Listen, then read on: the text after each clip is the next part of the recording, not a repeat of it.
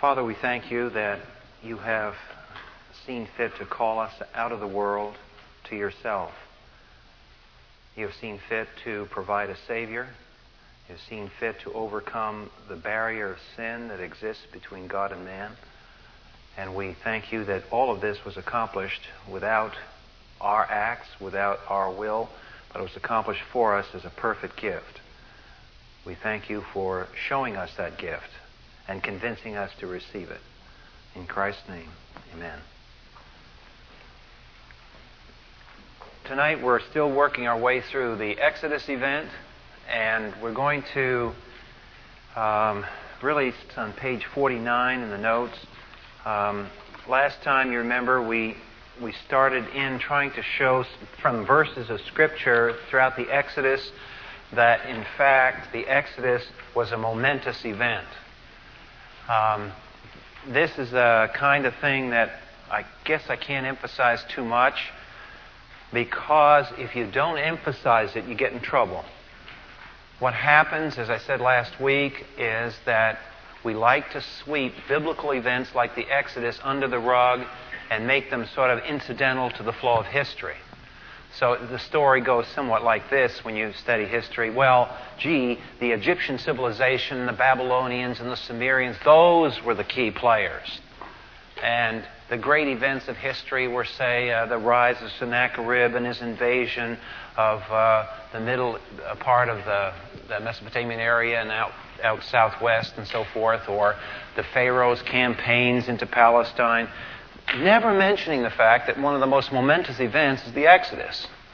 And the God of this world has blinded the minds of them that believe not, lest they should receive the gospel truth. And we often quote that like it's applicable only to Jesus and the cross. But we have to remember that the God of this world is busy reconstructing history. And He's trying to reconstruct history so as to make the Word of God not true. To have it mythologized, to have it not quite really true. And that will eat away your faith. Because no matter how much you want to try, if you're really secretly harboring unbelief, it's like a fifth column. It just wipes you out. It saps your spiritual strength if you harbor unbelief. And frankly, most of us harbor unbelief because of the way we were educated. We were educated in a worldview since we were children that basically is antithetical to the whole scriptural view of history. And it takes you years of your life. It takes decade after decade after decade to get your head straight after an indoctrination like this. And the only way to do it isn't reading books, it's just reading the book, the Bible. And what I'm trying to say, I guess, in this class is that when we read the Scriptures, we want to read them as history and really mean business. That when the Bible says something happened in such and such a reign, it really happened in such and such a reign. This is not a storybook. This is history.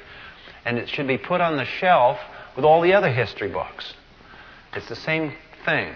Because if we don't have that, then everything else falls apart. So this is why on the previous page 48, I pointed out last time this strange Egyptian papyri that was found.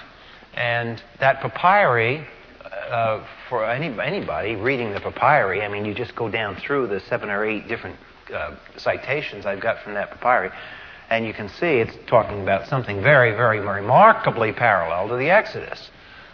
The problem is scholars stumble over this piece of evidence because this happened 6 centuries before the Exodus, according to the existing chronology. It's sort of like, half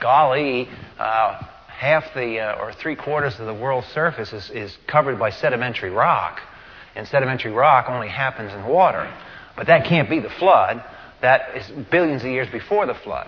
See, it's the same thing. We see the evidence in front of our face, but because our presuppositions, the basic starting point we look at, the perspective with which you look at these things, is so messed up that the evidence is effectively nullified, even though it's all around us.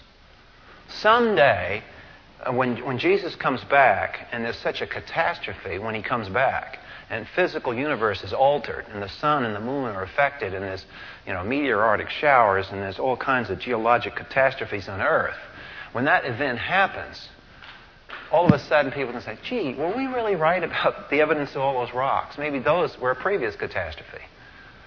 But it won't be until we get shook up with that kind of a cataclysm that it's ever going to change the way most people think. So we can't stress enough as we work through these events that these are real events, and the fact that people can say, well, gee, you don't have any extra biblical support for this, means that yes, we do, but the extra biblical support is being explained away. Okay, tonight we continue looking at the Exodus, and I want to start by turning to Deuteronomy chapter 4, verse 34. Now, for those of you new in the Old Testament, remember the way the Bible is built. First 5 books of the Bible, the Torah, they're considered to be. And in the Jewish canon, I think I brought the Hebrew Bible here, I think last year or something, to show you what it looked like. And we'll look at it again this year. But the Jewish way of dividing the Old Testament was Torah, prophets, and writings. And that's their organization of the Old Testament. And that's why it's referred to in the New Testament. You can see that in the Gospels. So those are the 3 divisions. And those 3 divisions, at first glance, look kind of not right. Because when I use the word prophet sounds like somebody who prophesies about the future. But the word prophet, the way they are using the word, means somebody who is depicting the works of God, whether it's past or future. And right now, for the last year and a half, we've been looking at the Torah. And the Torah are the first 5 books of the Scriptures, the books of Moses. These books, of course, are seen by liberals in university campuses and in some religious history courses in school when they're taught by not good people. One we have here tonight doesn't teach that. But we have 5 books of the Scriptures that can't possibly be written by Moses. That's the prevailing view. And that they were written later on and put into the name of Moses. So, of course, once you do that, then you don't have genuine history, so you can kiss off those 5 books. There they go out the window. I remember growing up in a liberal church where a guy got up to preach, and he'd go into the Gospel of John, and he'd give the whole introduction to the book of John. Wasn't what the book was about. It was who wrote it. We can't really tell who wrote it, but we know for sure Apostle John didn't write it. There were 1 million people living that day. 1 million other people could have written it, but we're sure that John didn't write it. And that's how we start teaching the reliable Scripture. Well, Deuteronomy is the last of those 5 books. And the thing about Deuteronomy is that in the chemical table, deuterium, 2, deutero, and nomos is law, the second law. This is the second giving of the law. So that's how you can remember. So as we go through these in the Old Testament, if you can kind of get your mind in gear about these events and have little tricks to memorize the names of the Scriptures, it'll help you through the Bible. Because very few Christians really are frankly too well versed in the Old Testament. But in Deuteronomy chapter 4, which is Moses' second giving of the law, verse 34, he quotes God.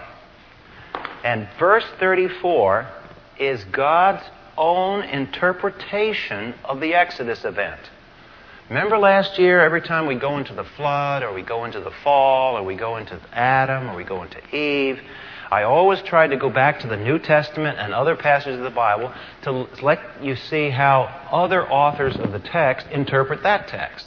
I mean, here we are 20 centuries away, and we're telling these guys, oh, no, you didn't really get the word. This is how it ought to be understood. No. These guys understood it very well. We're the ones that are the stupid ones, going back 20 centuries trying to tell them how to interpret their own Bible. So it's good to go back and find out, how did these guys interpret it? Well, here's God's own interpretation, right here in verse 34. And the importance of verse 34 and 35 is that it undeniably asserts that the Exodus event, this event right here, was a critical event in history, unique and never repeated. Let's look at that text carefully. Has a God, God's being sarcastic here, has there ever been a God who tried to go to take for himself a nation from within another nation by trials, by signs and wonders, and by war, and by a mighty hand, and by an outstretched arm, and by great terrors, as the Lord your God did for you in Egypt before your eyes? In other words, it's a rhetorical question. Go ahead, name a God. Did Horus do that? Did the gods of Mesopotamia do that? Tell me one. It's a challenge. It's an open, frank challenge to show me any evidence of history of this ever occurring like this. Name it. And this is the sort of challenge the Bible throws out. But what we've done in our modern time is we've totally wiped the whole thing out by reinterpreting history such that we lower the profile of the Exodus. Now, what we want to do tonight is move on our notes on page 49, to the other side of the event of the Exodus. We're still looking at the meaning of this event, trying to get our hands on this thing that's mentioned here called the Exodus. We want to be sure that, we will never get into all the details, but we want to be sure that we understand some of the emphases in the Scripture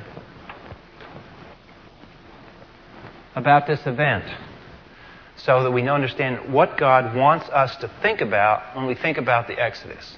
Remember we said try to use the Old Testament text as an imagination loading device, to load your imagination with pictures, and the pictures you get are plentiful. The Old Testament is full of imagery that is tremendous to load our minds with, because ultimately this is the nature of our God. And we can even in Christian circles get false notions because we read only sections of the Bible. And the only way we correct our notions of who God is and what He's really like is to go through all the Scriptures and get some sort of a panoramic view. And it's fresh to go into new areas of the Scripture to see, well, how does God look when He appears here versus how He looks when He appears over here? So what we want to do tonight is we want to move to the other side of the work here. We said that the work that is in here, basically we're going to see next time, is the work of judgment, salvation. Same kind of theme that we saw in the Noahic flood. This is the great doctrinal picture of the Exodus. Well, we've looked at the judgment on Egypt. Now what we want to do is come to the other side of that equation, the salvation, see what it looks like a little bit more. And we're going to deal with the problem, as I point out in my notes on page 49, the reluctant Israelites. And it may strike you as odd, but we want to look at some of these verses. Why were the Jews reluctant to be saved? They were not rushing to get out of Egypt. It's very remarkable that God not only has to judge the Egyptians, He has to go through all sorts of contortions, as it were, to get His own people out of the world system and coax them and eventually force their hand to make them leave Egypt. Now, to see how well embedded they are, if you look in Ezekiel chapter 20, take about halfway through the Old Testament, you'll see Ezekiel. That's the part that's never read usually. Break the binding of the Bible when you turn to Ezekiel. Ezekiel chapter 20.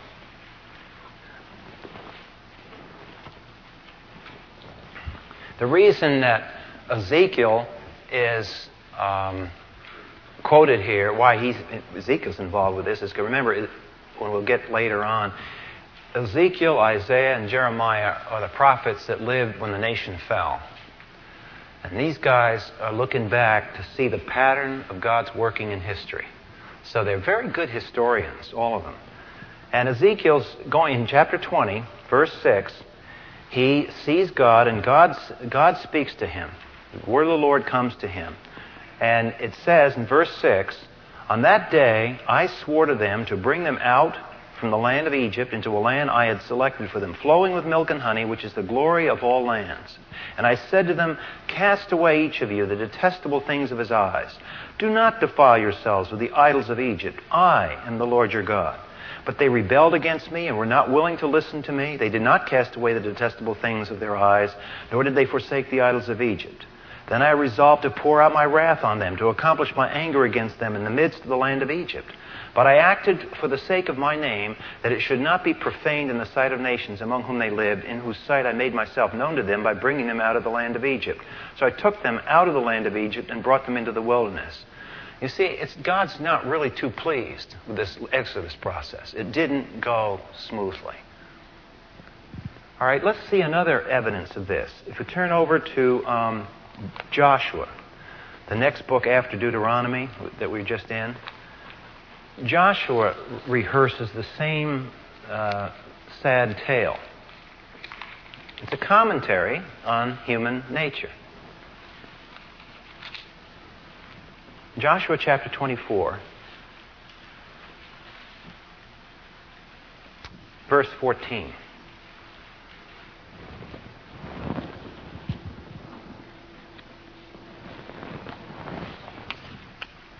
Now therefore, fear the Lord, serve him in sincerity and truth, and put away the gods which your fathers served beyond the river and in Egypt, and serve the Lord. Now, this is why in the notes I went over and I showed some of the Egyptian art forms, and we just review these for just a minute, just to think about this. Here's the gods they're talking about. This is the artistic picture, if you will, of what was on their minds. This is how they thought about the universe, their lives, their nation, and reality in their life. And in that picture, we are looking at Pharaoh painted at the same height the gods are. So Pharaoh was the grand integrator. As the king, dictator, he was the state. All hope was pinned to Pharaoh because Pharaoh kept the cocoon together. In the midst of a chaotic universe, Pharaoh gave order. Pharaoh gave peace. Pharaoh gave security. This is the worldview of Egypt. And when it says they worship gods, we're not talking about little statuettes. We're also talking about the worldview that went along with those little statuettes. And remember, I'll only show you this other one to review. Remember this particular art form here, the pillar. And we said when we went over that there's again an artistic rendition of the faith of Egypt, where we pointed out that here is earth, here is heaven with the sun, and here, very carefully separated from the earth, very carefully separated on the top, those two lines, the welfare scepters. And in between, the name of Pharaoh. That Pharaoh is the mediator between heaven and earth. It is Pharaoh who holds everything in its place. And so the state is a grand integration of the environment, of man, of government, and we must not disturb that. The highest calling of an Egyptian is to preserve the order, not overthrow the order. So you can see when we're talking about the reluctant Israelites, they had fallen into the same thing. As much as they complained about the state and the slavery to that state, when it really came to the issue of freedom, they weren't too excited. So we want to also turn for the grand climax to the analysis of Deuteronomy 9:24. All the other verses I've put in the notes, we won't go through those, but I'm just emphasizing some of the key verses where you have God's analysis of this. Why are we going through this? I guess because one of the things we want to learn about ourselves in this Exodus event is that the nature of the people who were saved is not too removed from our own nature. The Bible presents man warts and all. And we don't kid ourselves, but we are sinners, and being attracted to God isn't coming naturally. Whatever attraction we have for God is being the work of the Holy Spirit in our hearts. But our hearts, apart from that work, are pretty sad places. And here's an example. Here's God's own analysis of the heart of the people. Deuteronomy 9:24. It's not them, it's also us. You have been rebellious against the Lord from the day I knew you. Now, how's that for a real neat analysis of the people who were saved in the Exodus? Now, you see, we romanticize in our fantasy about this Exodus event. It was so catastrophic, so wonderful. Oh, gee, these people just singing praises to God going out of Egypt. And yet the analysis you get is very sober in the text. That they were reluctant to leave. It was a strange work. They weren't quite trusting this God of Moses. And they were much more comfortable in this sort of structure than they were listening to Moses. This gave security. This gave order. They were familiar with this. This business of going out in the desert here with your wife and children, and God knows where we're going to go, that wasn't too favorable in their eyes. Okay, so now we come down to an analysis. On one hand, we see a terrible judgment on the Egyptians. On the other hand, we see a reluctant Israel sort of dragged out of Egypt, kicking and screaming.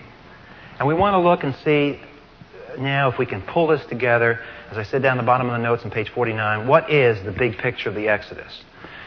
What we're going to do now is look at the Exodus event from the perspective of Abraham. See, in this, we go over this again and again, but we can't have too much review. The call of Abraham preceded the Exodus. So the call of Abraham was a setup for the Exodus. So to get the meaning of the Exodus, what we're going to do is we're going to go backwards, just briefly, to the call of Abraham and ask ourselves, what did we learn about God's program with Abraham? The very program now that triggered this Exodus event. And if you remember, when we were doing that, we said that the big things that we learned with Abraham is the truth of election and the truth of justification. Because in the New Testament, those two things, every time you see Abraham's name, those two things are in the background. So since the Holy Spirit, every time he talks about Abraham, talks about those two things, we say, okay, well then that's what I'm supposed to learn about when I look at that narrative of Abraham. Well, if that's the modus operandi, if that's the way God is going to work, then the Exodus event is going to show those in action. In Abraham's case, it was an individual. In the Exodus, it's a nation. This is Abraham's family expanded. So what we want to look for is evidences in the Exodus event of these two things, these two works of God operating. So the first thing we want to do, which is I'm doing on page 50, is we're going to deal with the evidence of election operating. What is election?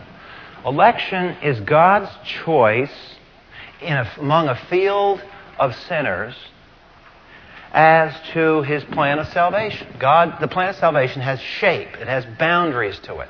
And God beforehand designed the plan of salvation with boundaries. Everybody finally is not saved. And so there's boundaries there. And election deals with that boundary problem. Why is it bounded this way and not that way? Because God willed that history operate that way. That's the only answer you come up with, finally. So, in the Exodus event, what's the boundary? The boundary simply is that in this Egyptian society that looked like this, God chose a subset of that to extract out of it. And that people, that nation, was elected and chosen and removed from that world system. It's a picture, the Exodus event is a picture of believers being yanked away from the world. I mean, Christian commentators have talked about this for centuries. This is not new. Devotional literature has emphasized this. You read the great devotional literature, and it's always talking about making the analogy between Egypt and the world. The Exodus is the believer being saved out of the world. And that's good theology. That is the parallel. This goes on. Well, on page 50, I think Rushdoony, this quote I've got, he's talking about it in political terms, but it applies spiritually.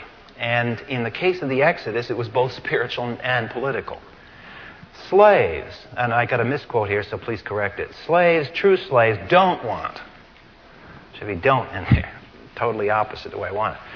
Slaves, true slaves, don't want to be rescued from freedom. Their greatest fear is liberty. Even as a timid and fearful child dreads the dark, so does the slave mind fear liberty. It is full of the terrors of the unknown.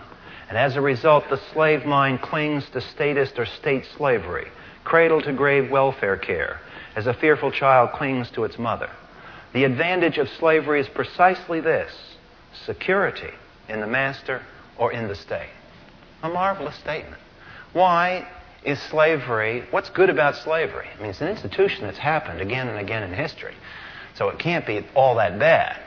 It is, to a degree, kind of, shall we say, popular. Why is it popular? Why is slavery popular with the slaves? Because their destiny is all set for them. It's secure. The master provides. And so there's a comfort, strangely, there's a comfort in servitude. So that means that when Moses comes to the slaves, the Jewish slaves, he's disturbing this. This gives everything is at least orderly here. But when Moses walks in, just like when God called Abraham out of Ur, this is an unknown. Now we have a surprise event. Now we've got some unpredictable new factor in our lives. Now all of a sudden everything else has to be jerked around and reorganized around this strange new thing. And this is discomforting. This is disturbing. So the Exodus was disturbing.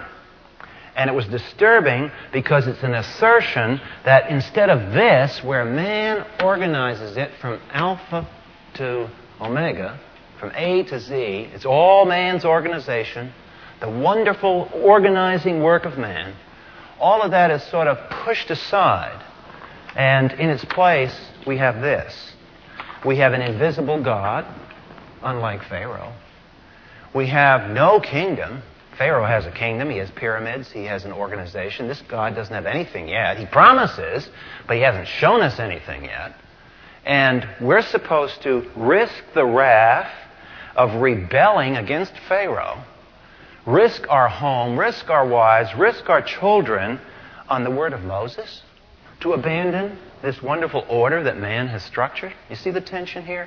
That's election interfering.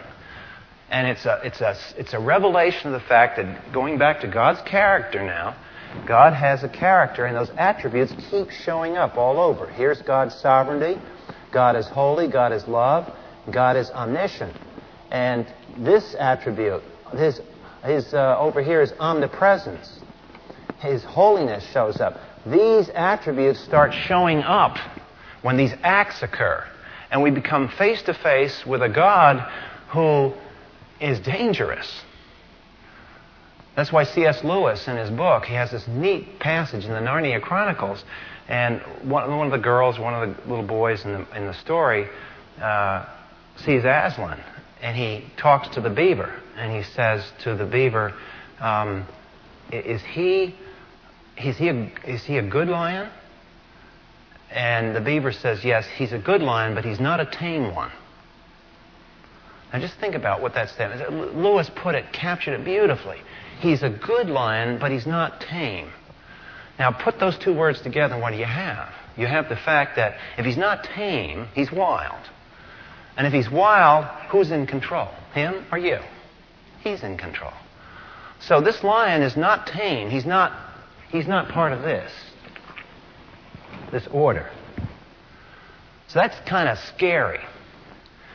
But the fact that he's a good lion means that even though he's a wild one, he's good. So I wind up not able to trust my leashes, my plans, my cages, but I have to trust his what? His character. And what is faith? It's trusting God's character. So this whole fight and struggle of the Exodus has to do with whether the Jews are going to realize that they are being called out as a unique people to bear testimony to God's character and to trust it. To see how God works, let's turn to a series of verses beginning in Exodus 5. We want to deal with these verses that are quoted in the New Testament. In Exodus 5:15,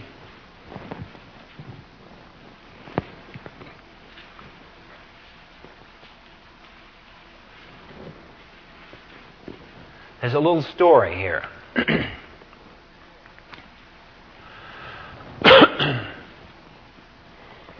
It's one of the many instances. I'm going to take you through 4 or 5 of these incidents. See if you can see the common thread. Verse 15 of Exodus 5. Then the foreman of the sons of Israel, this is the slave chain gangs that were building the pyramids or building whatever they were building.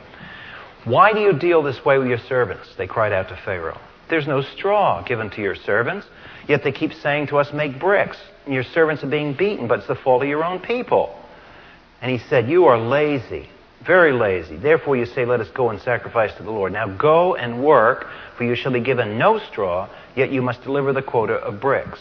And the foremen of the sons of Israel saw that they were in trouble because they were told, you must not reduce your daily amount of bricks. And when they left Pharaoh's presence, they met Moses and Aaron as they were waiting for them. They said, may the Lord look upon you and judge you, for you have made us odious in Pharaoh's sight and in the sight of his servants to put a sword in their hand to kill us. What's happening here. You see, there's a rupture happening. There used to be order here. The Jews at least got halfway along with the Egyptians. Now along comes Moses, and he's a troublemaker. He stirs up. To quote a recent speech, we haven't got unity. The fragile unity is being shaken here by this Moses. And he says that now you stirred up trouble in verse 21. You've made us odious in Pharaoh's sight. And Moses, of course, feels the heat. What am I doing here? I'm not having success. All I'm doing is irritating people. And so he goes to the Lord and says, Lord, why you brought harm to this people? Why did you ever send me? Ever since I've come to Pharaoh to speak in your name, he's done harm to this people, and you have not delivered your people at all. Okay, now just think about what's the meaning of this? The Holy Spirit put that in the text of the Scriptures. What is he teaching us here about God and his work? What does God have to do to the people in calling them? There's got to be a separation.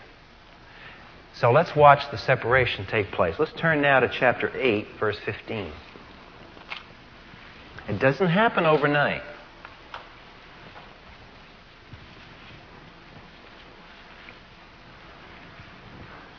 In the middle of the plagues, all of a sudden the frogs are dealt with, they pile them up in heaps, and they stunk.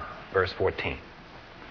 But when Pharaoh saw that there was relief, he hardened his heart, just as the Lord had said. Now let's turn to verse 19. Then the magician said to Pharaoh, this is the finger of God. Remember we read that passage last week? But Pharaoh's heart was hardened, and he did not listen to them, as the Lord had said. Verse 32. But Pharaoh hardened his heart, and he did not let the people go.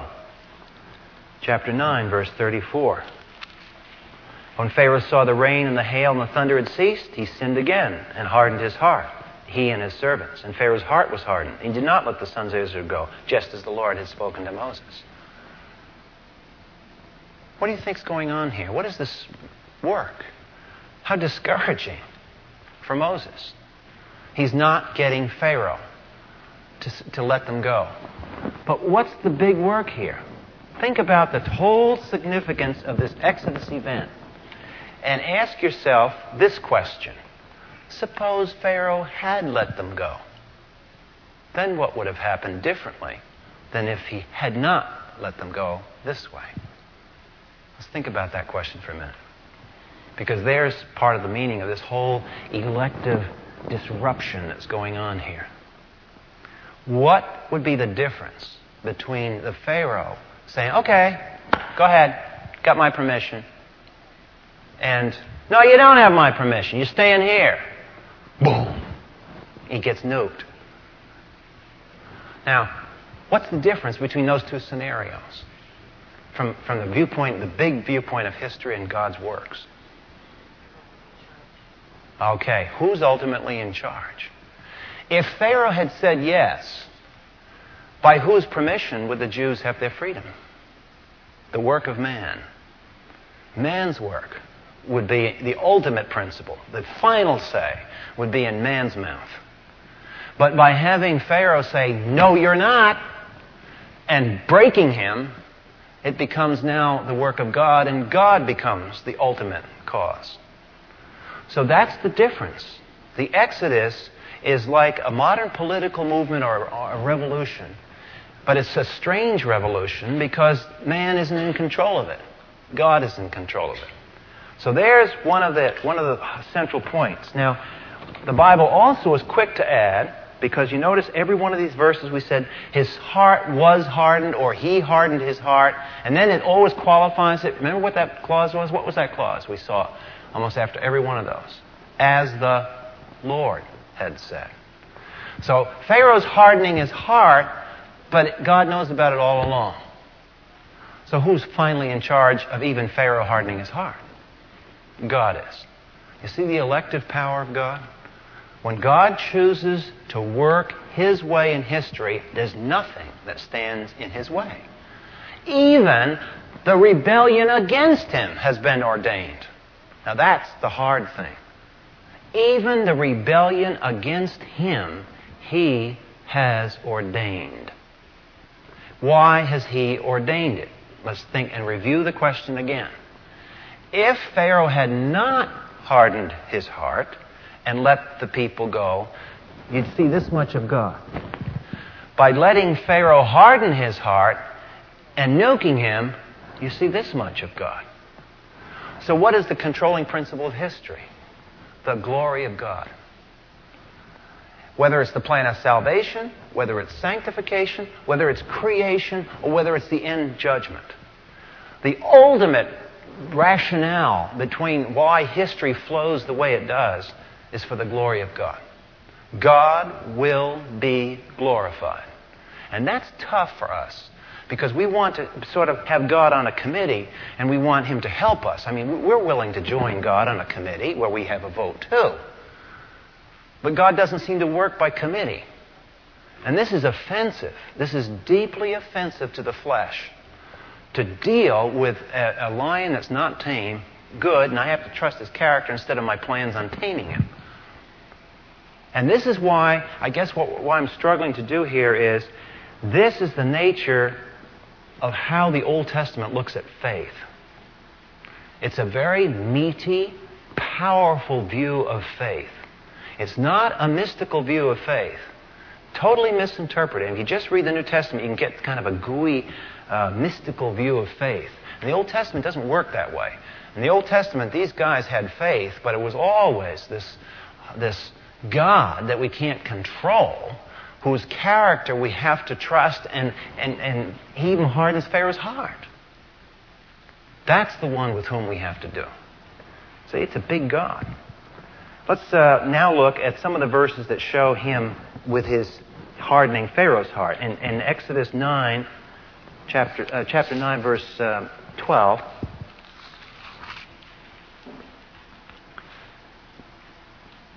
Who's the subject of the verb, verse 12? Now, is it Pharaoh hardening his heart, or is the Lord hardening Pharaoh's heart? You see, God is doing the hardening. Let's turn to chapter 10, verse 20.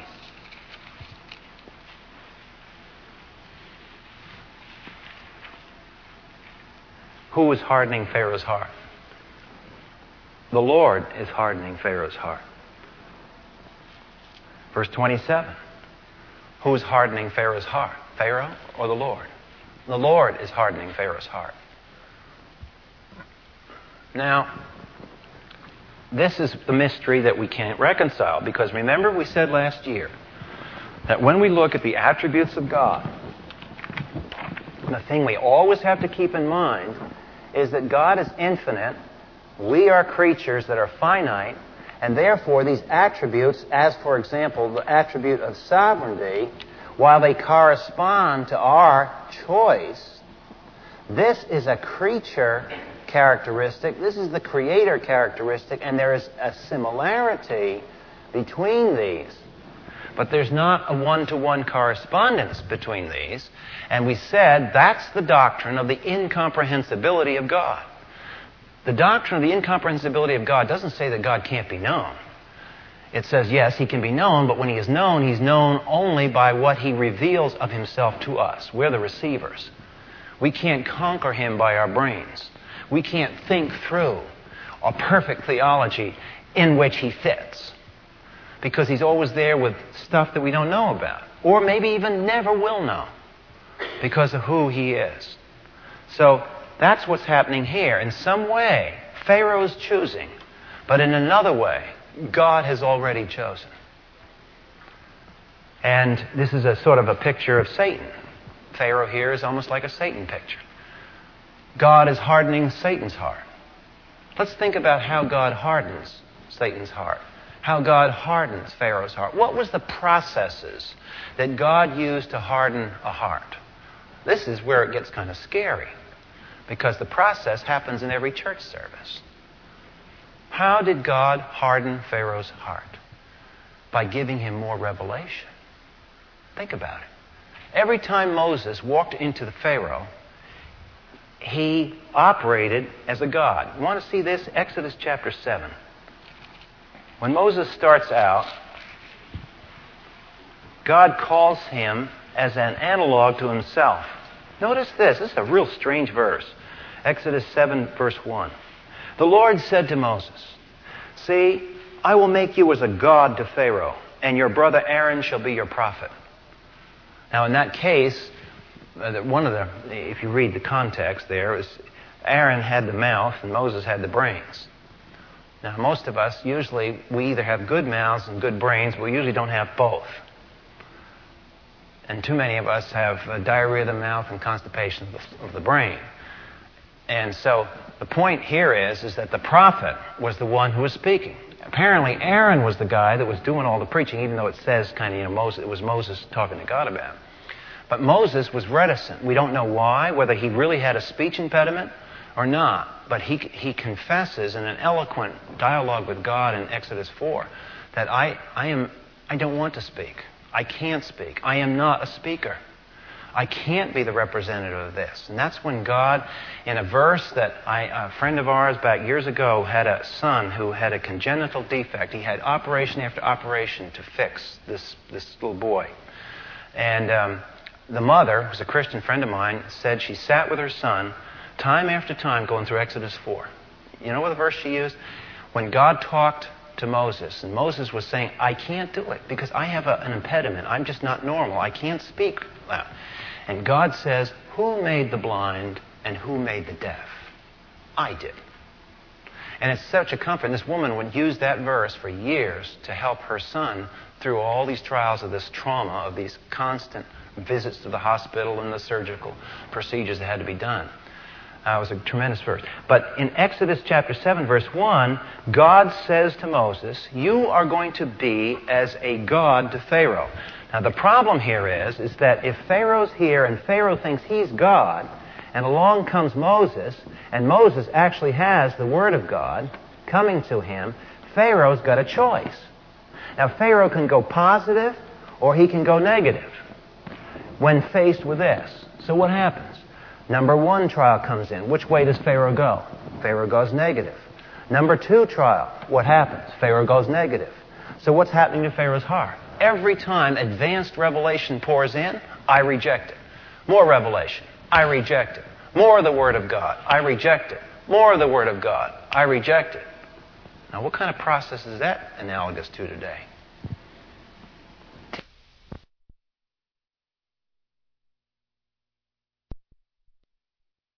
If the Holy Spirit doesn't work with us and we submit, we harden our hearts every time we face God and the Word. And it's sort of scary, but this is how God hardened Pharaoh's heart. He didn't harden it out of contact with truth. He kept giving him more truth and more truth and more truth, and Pharaoh rejected and he rejected and he rejected until finally he got himself in such a position that he could not believe. He had gotten to the point where I will destroy these people. I hate them. He had trained himself, so to speak, sanctified his rebellion until it became so much of a part of him that he would destroy Moses, the people, and everything else to do with this God that was challenging his authority. So that's one side of the question. And down at the bottom of page 50 in the notes, I sort of summarize it. So we learned in the last chapter, when God elects, He intervenes in a situation already evil. Pharaoh, as a fallen creature, was already in rebellion before the hardening process began. What God did was to present him repeatedly with further revelation, which only served to strengthen his rebellion. Now what we want to do is we want to show how all this process of hardening Pharaoh's heart was linked to the covenant of Abraham. Now, we just got through saying that God is incomprehensible, that we'll never figure Him out completely. But God is rational. God is not inconsistent. We said when He gave the covenant to Abraham, remember the 3 blessings? It was the land, the seed, worldwide blessing. Okay? And we said that that contract was laid down in history so that we would have a yardstick and we could measure God's behavior. The Exodus is God's behavior. So, look how many times, let's start again in a chain reference, turn to Exodus chapter 2, and let's observe how many times during this Exodus event it is related to none other than the covenant with Abraham and this call. The Exodus is not unconnected in something that hangs by itself. Exodus chapter 2, verse 24. God heard their groaning. God remembered His covenant with Abraham, Isaac, and Jacob. Chapter 3, verse 15. Thus you shall say to the sons of Israel, you shall say, the Lord, the God of your fathers, the God of Abraham, the God of Isaac, the God of Jacob, has sent me to you. This is my name forever. This is my memorial name to all generations. Exodus chapter 4, verse 5. That they may believe that the Lord, the God of their fathers, Abraham, Isaac, and the God of Jacob, has appeared to you. Exodus chapter 6, verse 2.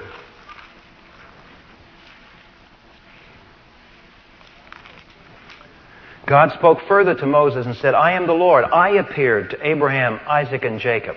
And we'll get into that passage in just a moment. And I got all the verses there on the top of page 51, if you want to look at the chain. But what I'm trying to say here, folks, is that the Bible presents a coherent, rational purpose to history. History is not a pile of marbles. There's a plan to it. Here's the application for us and our lives. If the big place has a plan, then that means your life and my life are planned. So we take comfort from the fact that if the big place has a plan, we're part of the plan. Now, that's exactly opposite to the way we're taught in the world. The whole existentialist motif in the 20th century is that there is no plan. Everything's chaos. And then, gee, we wonder why the kids are on drugs. We wonder why nobody wants to learn anything. Well, why should you? I mean, the kids are smart. They've just taken up the worldview. The worldview says the whole idea, the whole picture is meaningless, so hey, live that way then. Don't come to me and tell me I got to do this, I got to do that, this cause effect, when you've just also told me that there's no big purpose or plan in my life. Can't have it both ways. So that's one of the things that the Scriptures give that nothing else gives. And we Christians, we Bible-believing Christians, are the only people left that have a rationale for the big picture. Nobody else has a plan out there. It's all guesswork. It's hot air. The baloney people. And then there's sober people that have really thought this through. The real dark people, the dark existentialists. They've thought it through and they've come to the conclusion there is no purpose. And what did Hemingway do to end his life? Put a shotgun in his mouth and blew his brains against the wall. Now that's the logical result. If I believe that way, that's probably I do. That's living consistently with your worldview. The mystery is why don't more people blow their brains out? I mean, I was just reading a statistic yesterday. You know how many suicides we've got in the military? The United States Air Force right now has a suicide every 5 days. Because of the way we treated the military. Otherwise, the morale is so low that people willingly taking their lives once every 5 days. Now that's the logical result of pressure. It's a logical result of tension. It's a logical result of not having the big idea. But we have the big idea here, and that's what God is saying.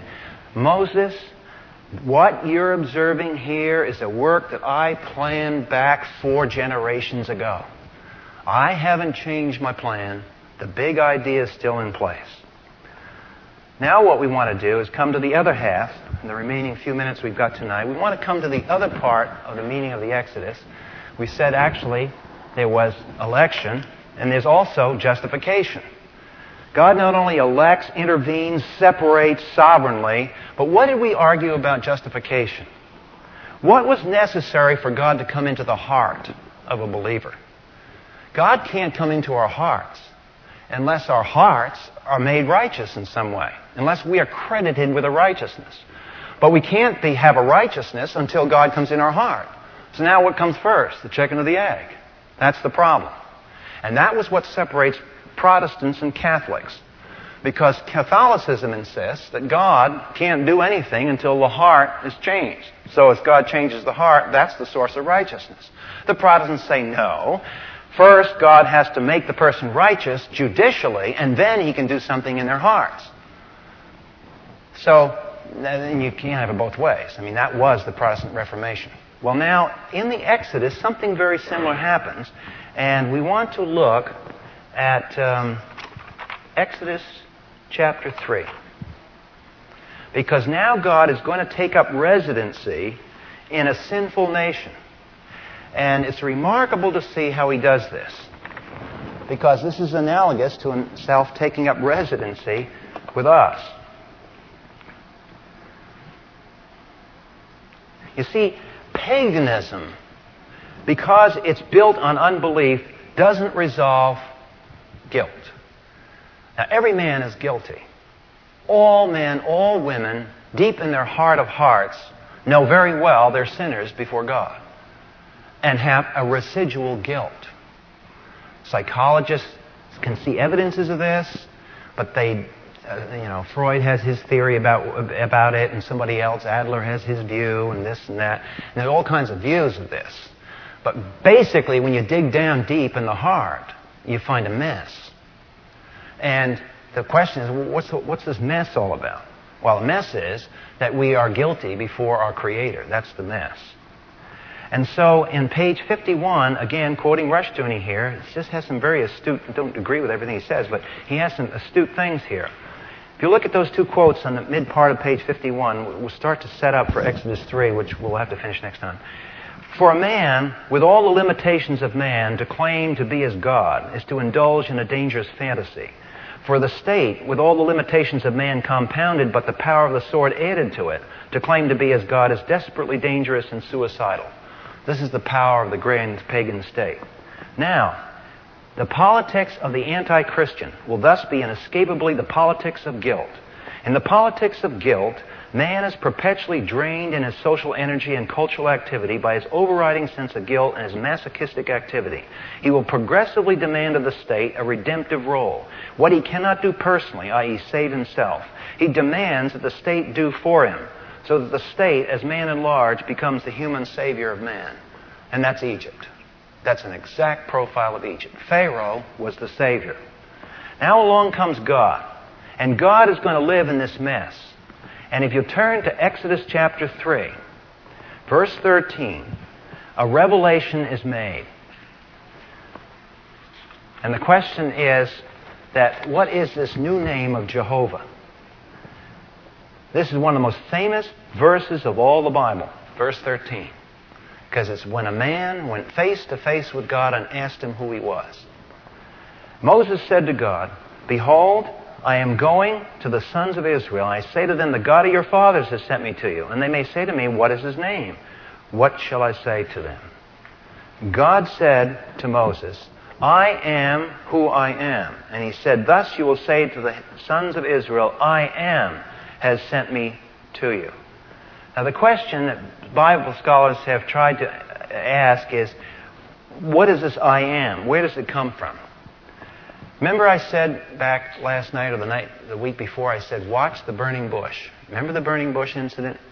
Moses was out there and he saw this bush burning and the bush wasn't consumed. He said, what is going on here?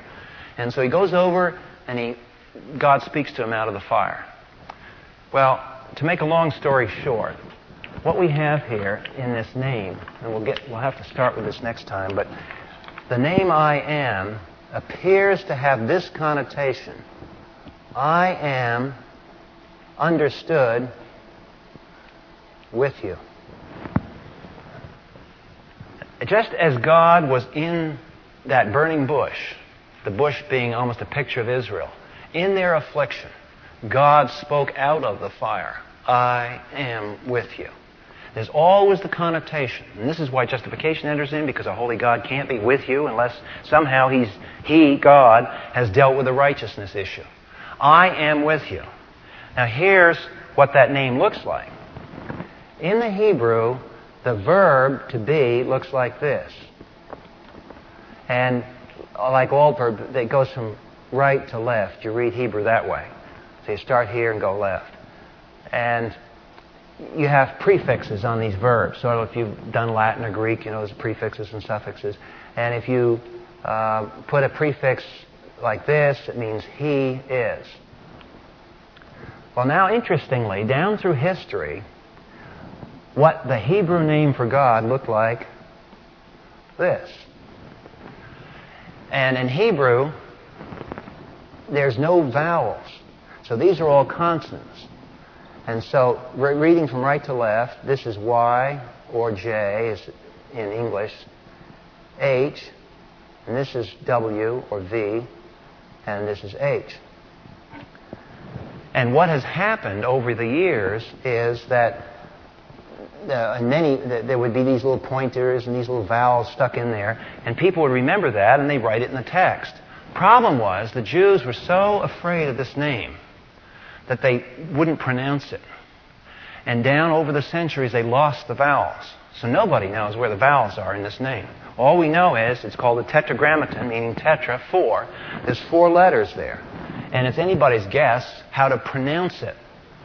So what the English Bible translators did is they took the words out of Adonai, which is the word for master, and they made this thing sort of a short A, which became an E, and this O, and this is kind of an AE type sound, and they injected those vowels in here. And if you read now from right to left, what does that spell? J, E, H, O, V, and this A sound, A-H. But Jehovah can't be his name because those vowels that you see in that word didn't come from the same noun. They were borrowed from another noun that means master. So, that gets back then, well, what is this? I always like to bring this up every time a Jehovah's Witness comes to the door. The point is that the closest pronunciation to this that anybody has come up with is to, instead of trying to do this stuff, is to go back to the verb to be, take the hint from the verb to be and its vowels, and then you come up with Y or J, Yahweh. And that's why in scholarly work you'll see the God of the Old Testament is called Yahweh. And that's because they're filling the vowels back up from the verb to be, not borrowing the vowels from Adonai to get it stuck in there. So, in the King James text, there's the translating team, the teams, plural, that did that, had a convention. And if you look in your King James Bibles, and I think the American Standard Version, I don't know what the committees you have to read, and translations, it's becoming increasingly important to read the preface, because in the preface to your Bible, you'll see where the translating team gives their conventions, their translating conventions, and you want to read that. But in the King James, the translating convention was this, that Adonai, whenever that occurred, would be translated like this in the English text. Capital L, lowercase O-R-D.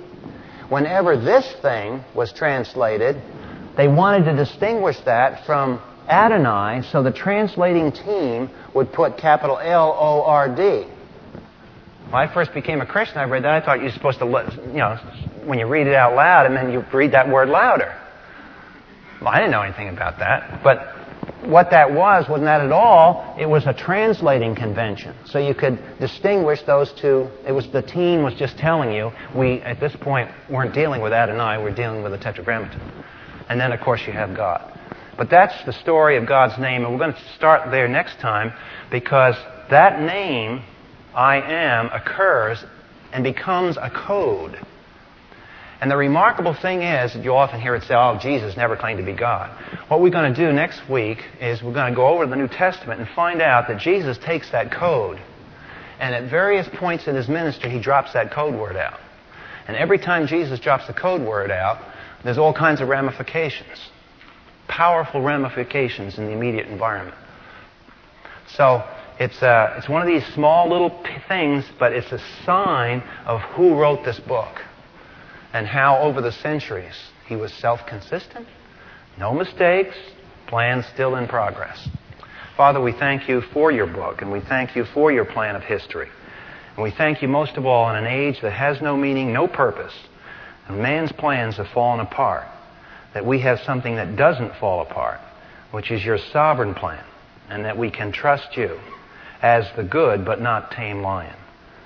In Christ's name, amen.